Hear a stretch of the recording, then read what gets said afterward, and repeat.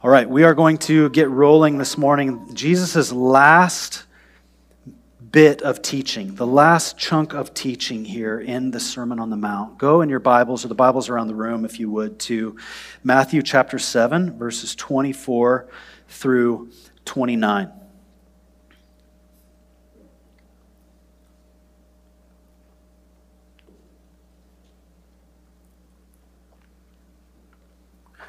This is Jesus' conclusion to the Sermon on the Mount, but it's not our conclusion to the Sermon on the Mount as a church. We're going to continue to live this well beyond this week, to continue to come to Jesus' words and ask him to shape us and to form us and to instruct us. But next week will be a bit special in the sense that we are going to gather as a church, not around a preached text, but we're going to gather around as the church next week during both gatherings around the entirety of the Sermon on the Mount. And we are going to dialogue a bit and share a bit as a church family, for those of you who are willing, just where the Sermon on the Mount has been landing for you. How Jesus has been instructing you, forming you, messing with you, challenging you, not leaving you where you were, but taking you to where he is. So be thinking as you anticipate coming into our gatherings next weekend, what has Jesus' teaching in the Sermon on the Mount been doing to you? What has it been doing in you? We'll dialogue together. We'll have an opportunity to just share and to hear from one another, a bit in the spirit of 1 Corinthians chapter 14, verse 26, where the Apostle Paul urges the church, if anybody has a lesson or a hymn or a song or a word for the church, to bring that to the gathered people of God for the sake of building one another up. So that's our hope, that we'll be built up as we tell stories of what Jesus is doing in our lives through the Sermon on the Mount next week. Be thinking about it. Come prepared with just something to say as we express gratitude to him and gratitude to one another for the work he's doing in our lives. All right, with that being said, Matthew chapter 7, verses 24. I actually need to go there myself. 24 through 29.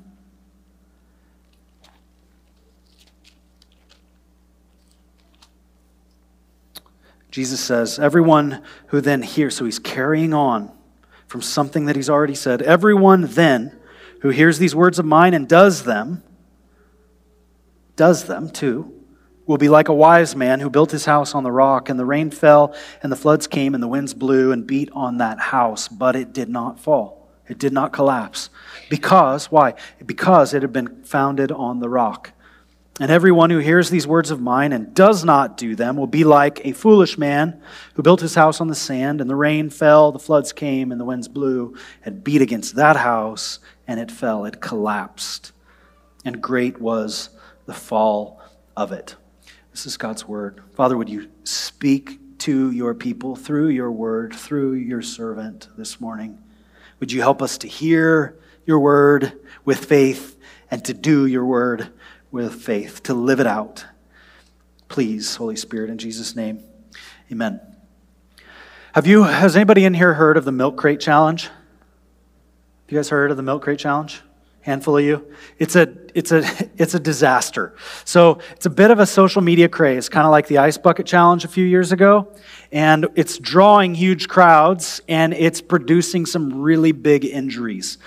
People are getting like shoulder injuries, head injuries, it's brutal. I'm going to show you some pictures here in just a moment to illustrate. But what happens is you stack one milk crate on each end, and then 2, then 3, then 4, then 5, then 6. Then in the very center, there's a tower of 7 milk crates. None of them are secured to the ground. All of them are balanced and fixed on each other. And the goal is to walk up the pyramid and down the pyramid without crashing the pyramid. But what we're finding is that people are crashing the pyramid. So we're going to see some of these photos in just a moment, and there's a bit of entertainment value, but there's also warning in all of this. And you'll see how it connects in just a moment. Roll the first one.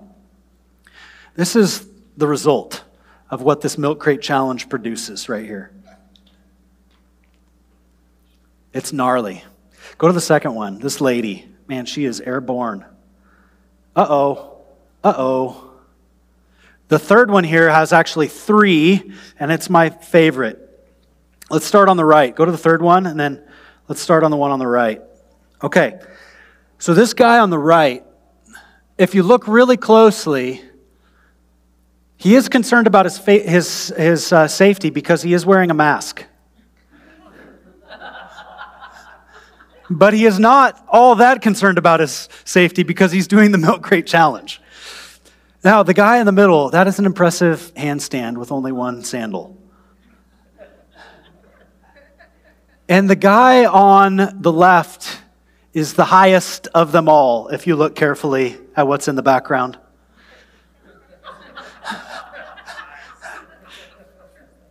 There's so much going on in these. They're funny, but they do produce a bit of a warning, right? Let's be warned. Here's a definition of foolishness on the screen, actually. People leave the stability of the ground for the instability of a milk crate pyramid and the approval of their peers. That's what this is about. It's also about a pile of cash because the crowd will throw in some money and then if they can do it, they win some cash. So it's entertaining to peers, but in most cases, it's disastrous to the person who's actually doing it. This is a pretty compelling illustration, I think, for how many of us, how we shape our lives, how we live our lives. We're aware of the solid ground all around us, what it's about, but instead we try to build our lives on things that are unstable, on an unstable footing. So, question, when it comes to what you're building, the various aspects of your life that will together produce the whole of your life, when you're giving yourself to these various things, when you're building these aspects of your life on, do your feet go all the way to the ground? Do your feet go all the way to the ground? Your feet go all the way into the rock? There's no shortage of pressing demands today for what we must believe according to culture in order to be free. Go ahead and change that slide, Sean. There's no shortage of of demands that culture is sending our way around what it means to be free, what it means to be happy, what it means to be successful, what it means to have identity and to feel right with who we are, or even to be loving. Society has all kinds of notions today about what it means to be loving. A rule of marketing is that less is more. So, for example, if you are trying to sell me t-shirts, it would be better for you to give me 3 options as a consumer than to give me 10 options. Because if you give me 3 options, I can make a choice readily. If you give me 10 options, I freeze between option 9, 2, and 5. Let's not play choose your adventure with all of life's options and freeze when it comes to what we're building our lives on. So we have an opportunity this morning to go to our Maker, to hear from Him how life works, and then to choose to follow Him and to follow His voice and His ways rather than the voice of the crowds and the ways of the crowds. So this morning we're going to be looking specifically at hearing and doing Jesus' words. My first point, hearing with faith leads to doing by faith. As we hear Jesus, we take Him at His word, hearing Him, seeing Him for who He is, hearing by faith, or with faith rather, leads to doing by faith. This is the wise life. Hearing what God calls us to, taking that with faith, believing Him, and then moving out into obedience by the same faith, trusting Him. Jesus says, everyone who then hears these words of mine and does them. So there's obedience like embedded in His conclusion to this sermon here. He's aiming also at obedience.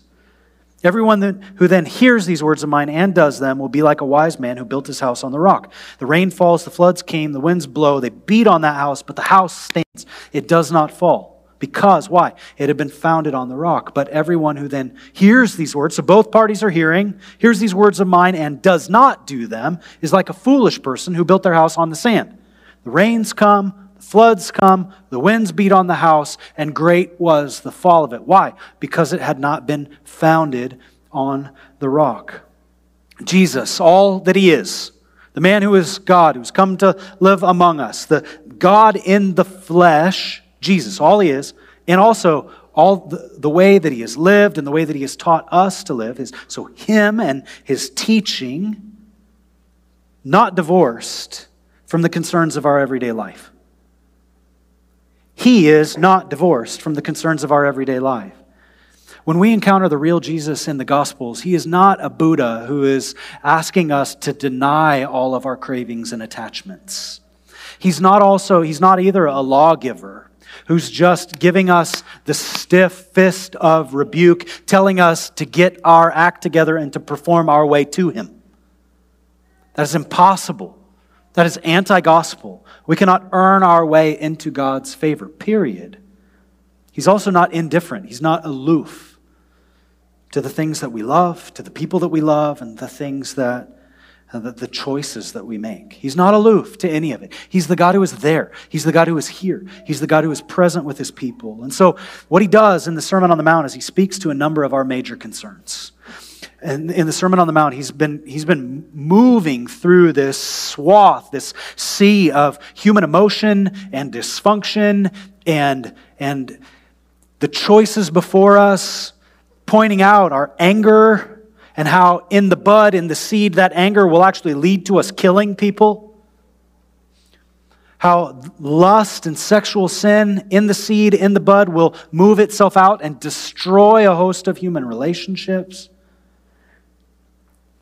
He's teaching us continually about what it means to be dependent on God rather than on self, to forsake self, but rather to, by faith, cling to him. He's focusing on our attitudes toward other people. He's focusing on how we use our resources, our money, our possessions. He's focusing on the strength, for sure, of our marriages, which leave a family legacy, our integrity, what we do in the dark, our legacies, our prayer lives. He's focusing on all of this in the Sermon on the Mount. We need to remember something, that his primary audience in the Sermon on the Mount is not the crowds. His primary audience in the Sermon on the Mount are the disciples. Matthew chapter 5, they have gathered around his feet. And then from there, the crowds come in and they begin to press their ear on the door to hear his teaching. The crowds are actually a secondary audience. They're an audience for sure, but they are a secondary audience. The disciples have left everything that they had to follow Jesus. They've already begun to take some steps of faith to be with him. Nonetheless, no matter who the audience is, in the Sermon on the Mount, Jesus is teaching about what it means to live as citizens under the King, who he is, in the kingdom. So the Sermon on the Mount is, in many ways, teaching us how the kingdom works, what the kingdom feels like.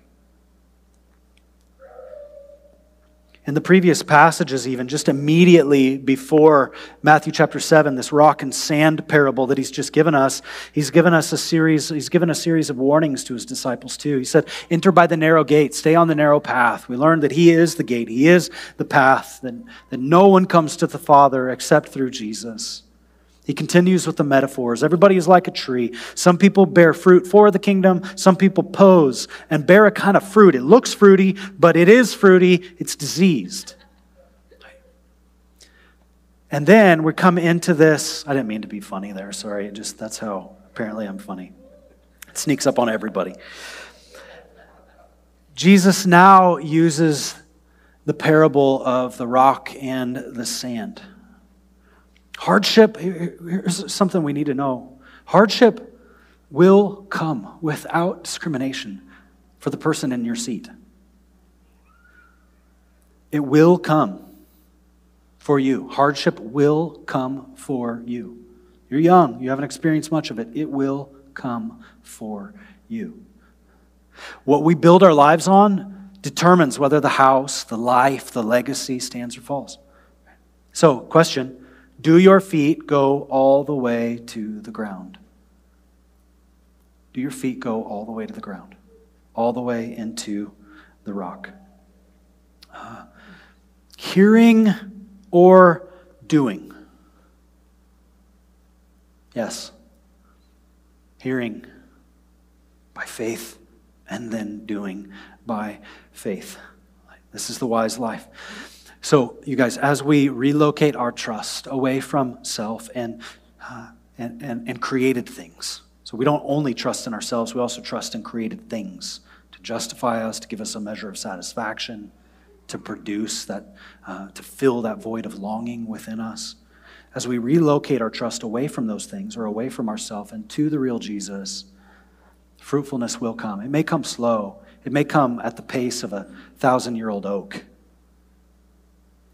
It feels achingly slow. It's like the measure of our sanctification is like in a year, click.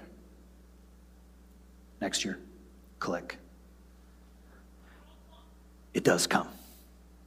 Endurance does come. Perseverance does come. In the midst of incredible difficulty, houses and lives built upon the rock of Jesus Christ will continue to stand and give glory to God. That is his promise to us. That is what is observably true over the course of church history, seeing saints martyred for their faith, seeing saints pass on the teaching who are just unnamed, but generation after generation after generation of people believe in the real Jesus because of their witness, because of their faithful discipling in the home, because of their faithful discipling in the margins, in the neighborhood, in the workplace.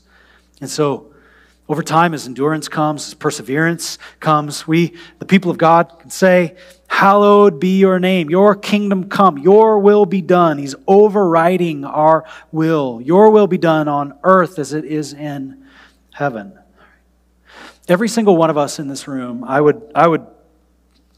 think with 100% accuracy, I could say, struggles in various ways to believe Jesus, to take him at his word. Every single one of us. Like the father with an ill child in Mark chapter 9. Like he brings his child to Jesus to be healed. If you've been around the church or read the Gospels many times, the story will stick out to you. And Jesus says, are you willing? And he says, I believe, help my unbelief. That's us. That's the people who Jesus is called by name. We're disciples, we're following him, but it's still us. You've heard me say this before. I think it is very accurate for my own life. There are still vast unevangelized territories in my own heart. There are places within my own heart, my own life that have not been turned over to the lordship of Jesus. Like, I'm still the captain of some of those areas. The reason that I know that is because past performance is the greatest indicator of future performance. And if I look back on the last 10 years of my life, today, I recognize there were things that I did not know and things that I had not turned over and things that I could not even see at that time that he has been working with me on over the course of this last decade. And therefore, because past performance is a good indicator of future performance, it's probably true that there are still areas that need to be unearthed in my life, and I won't be able to see him until I'm 53. And I think that's probably true for us, all of us. There are places where the gospel, the good news of Jesus, hasn't yet done all of the work that it will do to us. And so this is not a place of fear and trepidation and we shrink back, but actually Lord, you're not done with me. You're continuing to work with me, to work on me, to work in me, to work through me. And so, as a church family, we do not move beyond the good news of Jesus. Why? Because the good news of Jesus is never finished with us. He is never finished with us. Now, for clarity's sake, the gospel. What is this good news that comes home to me initially and draws me into the family of God, but continues to come home to me on a regular basis and move me on in the family of God? Timothy Keller says that the gospel is not just the ABCs of Christianity, but it's the A to Z of Christianity. Which means the gospel isn't just the way into the kingdom, but it's actually the way on in the kingdom too. What is this gospel? God is the perfect creator. Created us to image him, to live in perfect unity before him, to live in perfect unity with one another. We are his created and loved creatures, and on the third page of our Bibles, turned away from him. And we turned away from him in rebellion, and yet we're still created in the image of God, but marred. Something needs to be corrected, set right, renewed, rebuilt. And while rebels deserve death, while that's what all of us who have turned away from the living God and turned toward lesser things to worship, while we deserve death and while we deserve justice, the Father, the Son, and the Holy Spirit, the God who is one, are merciful to us. And therefore, the Son of God, the second member of the Trinity, Jesus, added humanity to his divinity. He took on flesh. He came and he lived among us. For 30-something years, he lived among us, suffered with us, taught us, and lived as the perfect man, perfectly fulfilling the law of God. Where Adam, our first parent, failed in the garden by choosing his own will, my will be done, Jesus, the second Adam, passed the test in the garden by saying, not my will be done, but your will be done. This God, this Jesus went to the cross because we hated his righteousness. And if it wasn't them, it would be us. We condemned him to death. And yet, because God is just, he accepted the death of Jesus as a substitute for the death that every one of us deserve. And then on the third day, after being buried for 3, Jesus, by the Spirit of God, was raised to life, never to die again, promising to us that whoever places our faith, our trust, our dependence on him and on his work will have peace with God, and that marred image of the Creator will begin to be renewed day by day until the day we see him face to face. And on the day that we see him face to face is not the final day. It's like the first day in so many ways. Eternal life with God in his presence. So when we have knowledge of these objective, historical facts, that's a part of our faith. To recognize what the gospel is.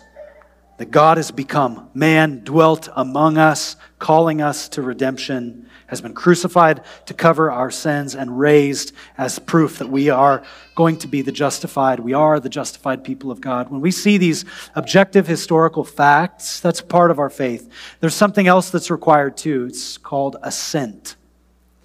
Assent is recognizing these facts and saying that we believe them, agreeing with them.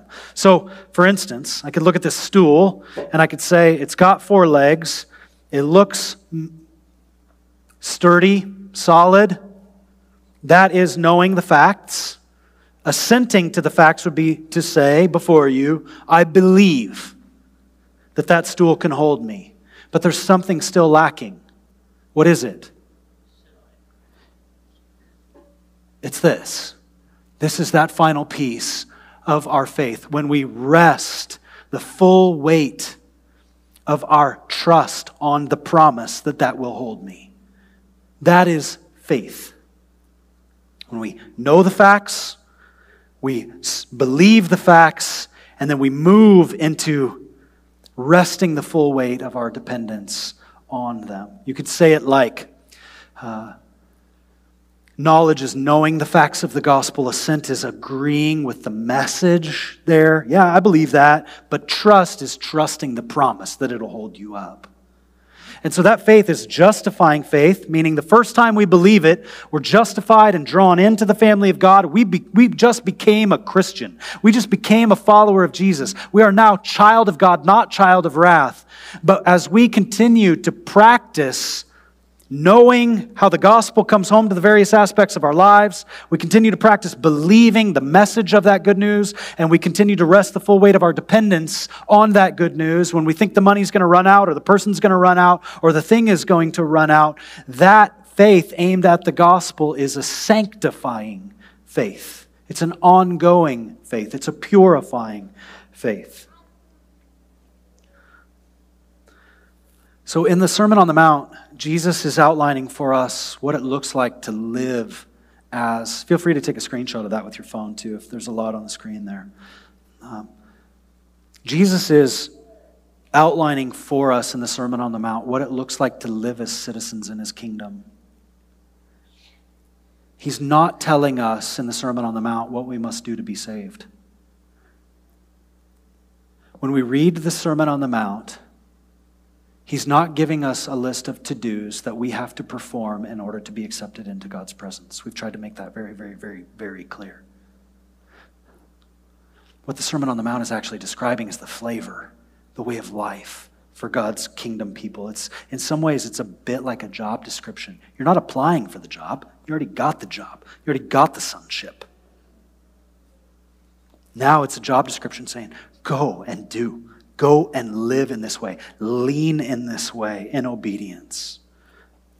The biblically wise life is the life that knows Jesus, believes Jesus, and depends on Jesus. And so Jesus says, if anyone does these words. That's evidence as we're leaning into doing the teachings of the Sermon on the Mount, to living them out, to employing them. That's some evidence that our faith is alive. It's not all the evidence that there is, but it's some evidence. So many of us struggle to know, is my faith really alive? The brother of Jesus, James, in James 1, 21 through 25, he says, therefore put away all filthiness and rampant wickedness, and receive with meekness the implanted word. There's some more shorthand for gospel there, which is able to save your souls. But be doers of the word and not hearers only, deceiving yourselves. For if anyone is a hearer of the word and not a doer, he is like a man who looks intently at his natural face in a mirror. For he looks at himself and goes away and at once forgets what he was like. But the one who looks into the perfect law, the law of liberty, and perseveres, or does, being no hearer who forgets, but a doer who acts, this person will be blessed in his doing. He or she will experience the keeping power of Christ as we lean into obedience. There's a very direct relationship between our faith and our way of life, and we do need a firm foundation built on rock. Why? Because life is full of difficulty. Our lives are full of difficulty. Go ahead and throw that slide up on the screen. Matthew Bruner, he's a commentator that we have been leaning on and that we have been quoting from at length. He says, Matthew's Jesus, so the Jesus that Matthew portrays in his gospel, Matthew almost always describes Jesus, or almost always rather describes the Christian life in terms of survival rather than sensation. What Matthew is getting at is that the Christian life is hard, and disciples in many cases are just clinging,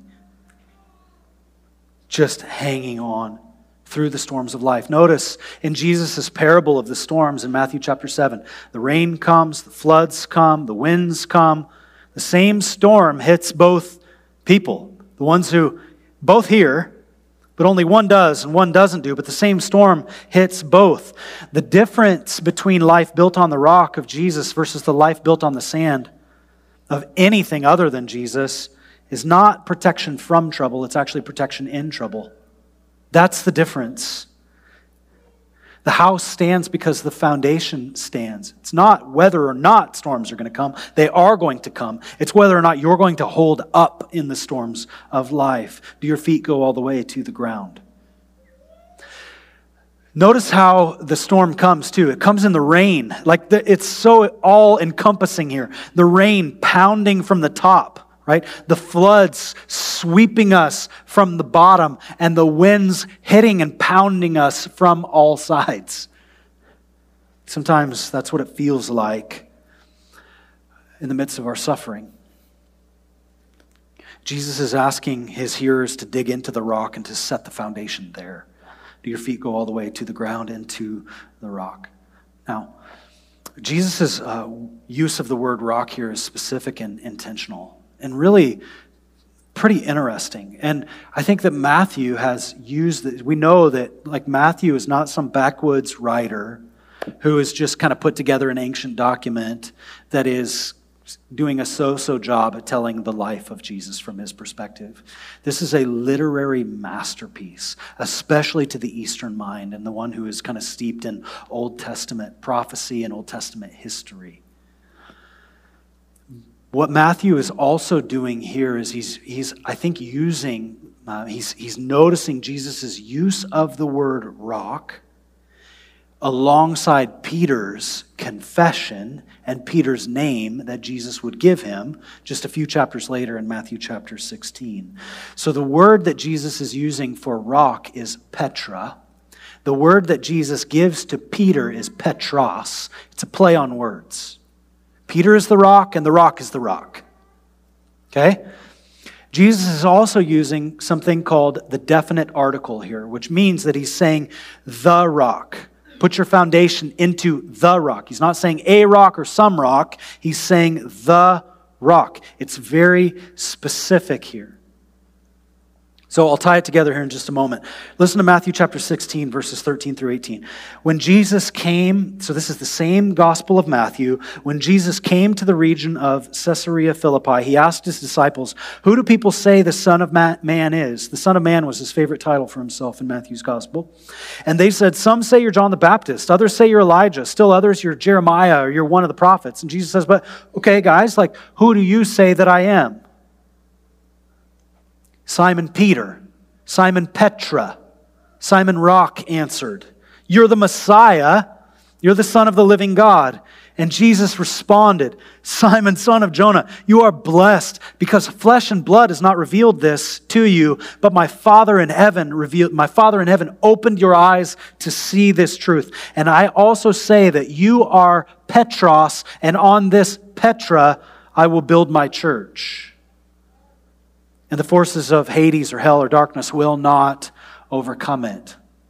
Some people in church tradition say, well, they differ on like what this all means. What is the rock that the church is built on? Is it built on Peter? Catholics would hold that the church is built on Peter himself as the chief apostle. Other people would say, no, it's built on the confession that Jesus is Lord that Peter would make. I think it's actually this. It's the same confession that Peter had here is the same confession that all of the apostles had. The church continues being built on the confession of Peter and the apostles, that Jesus Christ is Lord.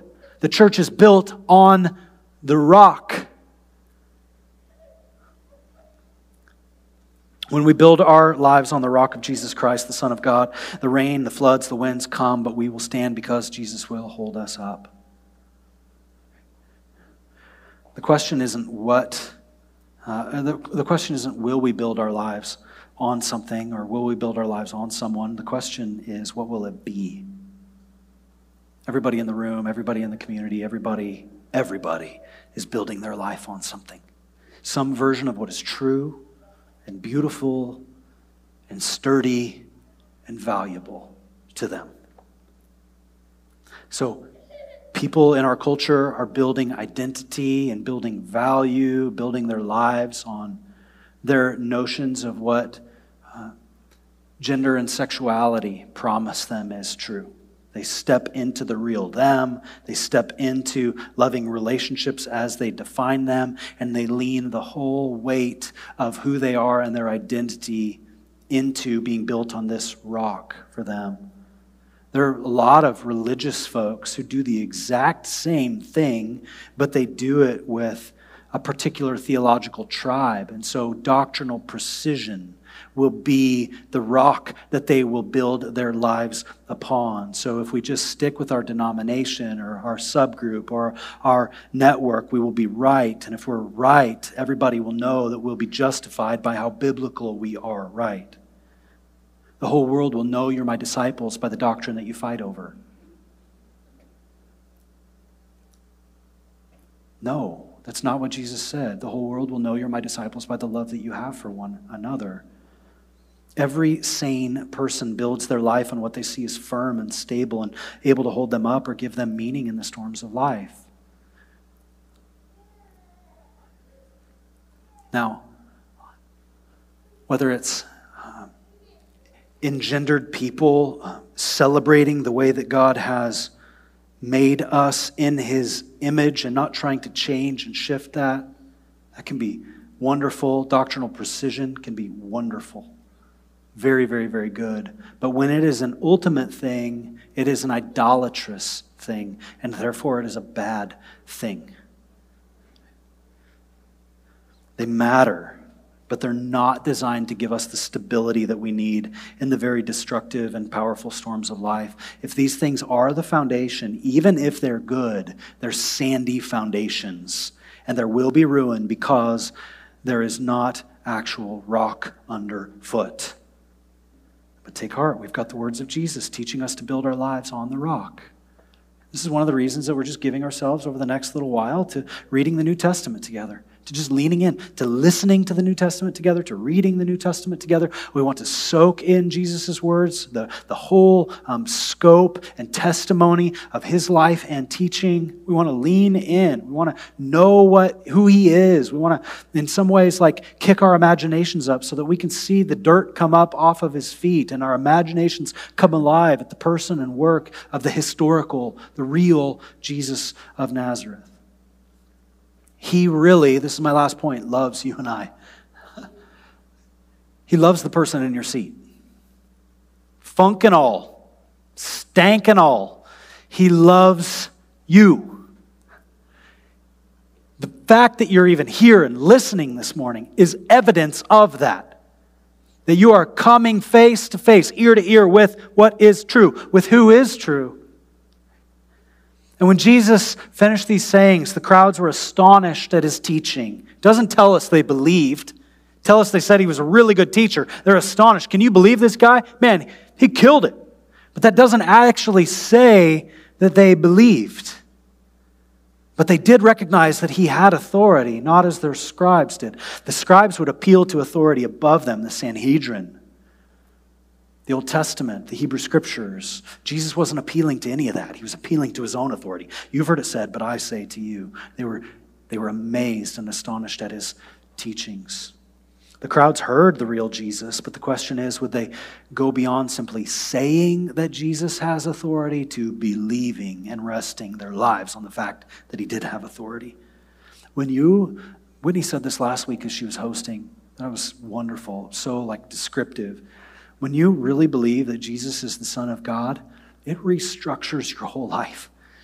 It messes with you. Jesus does not leave you where he found you, and he will not leave you where you are today. He is going to continue to work with you. I want to end with a quote by a guy named Dale Bruner. He's a commentator we use. I read him earlier. He says this. I think it's helpful as we kind of close out the Sermon on the Mount. He says, of main importance is not the content of the sermon, but the one who said it. So think about it. The main importance here is not the content. It's not the information. The main importance is the one who it is coming through. He is the one who makes it true. In Matthew 5 through 7, only one character opens his mouth. It's the guy who says, Lord, Lord, didn't we do all these things in your name? But on the whole, there is no dialogue, no questions, no vocal response. Jesus' words are ringing with silence. This focuses all the attention on him, while it also implicitly impresses upon us his great authority. So when he speaks, he's alone and by himself. Jesus talks as if he already, quote, has all authority in heaven and on earth, which he will say in Matthew chapter 28. Who but God should talk like this? Who is this man? He is the only one worthy of building your life upon. So for those who are followers of Jesus, resolve that you will still be standing when the storm is over. Just take a moment. Can you resolve that you will still be standing when the storm is over? There's one of two ways that you're going to do that. You're either going to resolve that you are going to do it by your strength and your power, or you're going to resolve that you are going to do that by keeping your eyes on the one who is the rock. Will you put your trust in the one with all authority who cannot be shaken? Do your feet go all the way into the rock? The psalmist in Psalm 62 writes, "For God alone O my soul, wait in silence. My hope is from him. My hope is from God. He's only my rock and my salvation, my fortress. I shall not be shaken. On God rests my salvation. Who does my salvation rest on? It rests on God. And my glory, too. My well-being. My mighty rock, my refuge is God. Trust in him at all times. O people, pour out your heart before him. God is a refuge for us. Selah. Which means pause and reflect.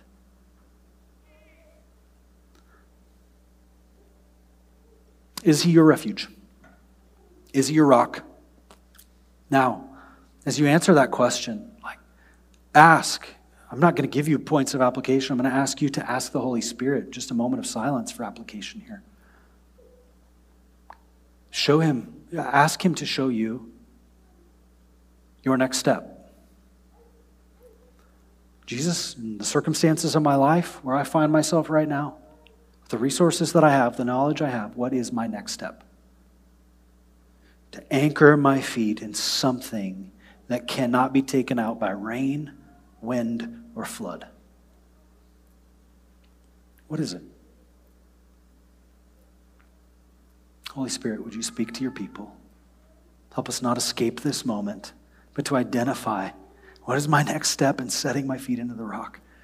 You're good. You love us. You come to us. You teach us. You give us the ability to hear you by faith. Father, you open up our hearts to see you, to see your Son, to love him. You give us the Spirit of God who moves us further along in our faith, further along to people who don't yet know you. You do so much. You provide. You love. You give. It's continuous. And even when life stinks all the way to the bottom, you are our refuge. So for my brothers and sisters in the room who are struggling right now and they find that they resonate more with that than a place of comfort or satisfaction with where they are in life, would you help, please? Minister to your people, Holy Spirit, we pray in Jesus' name. Amen.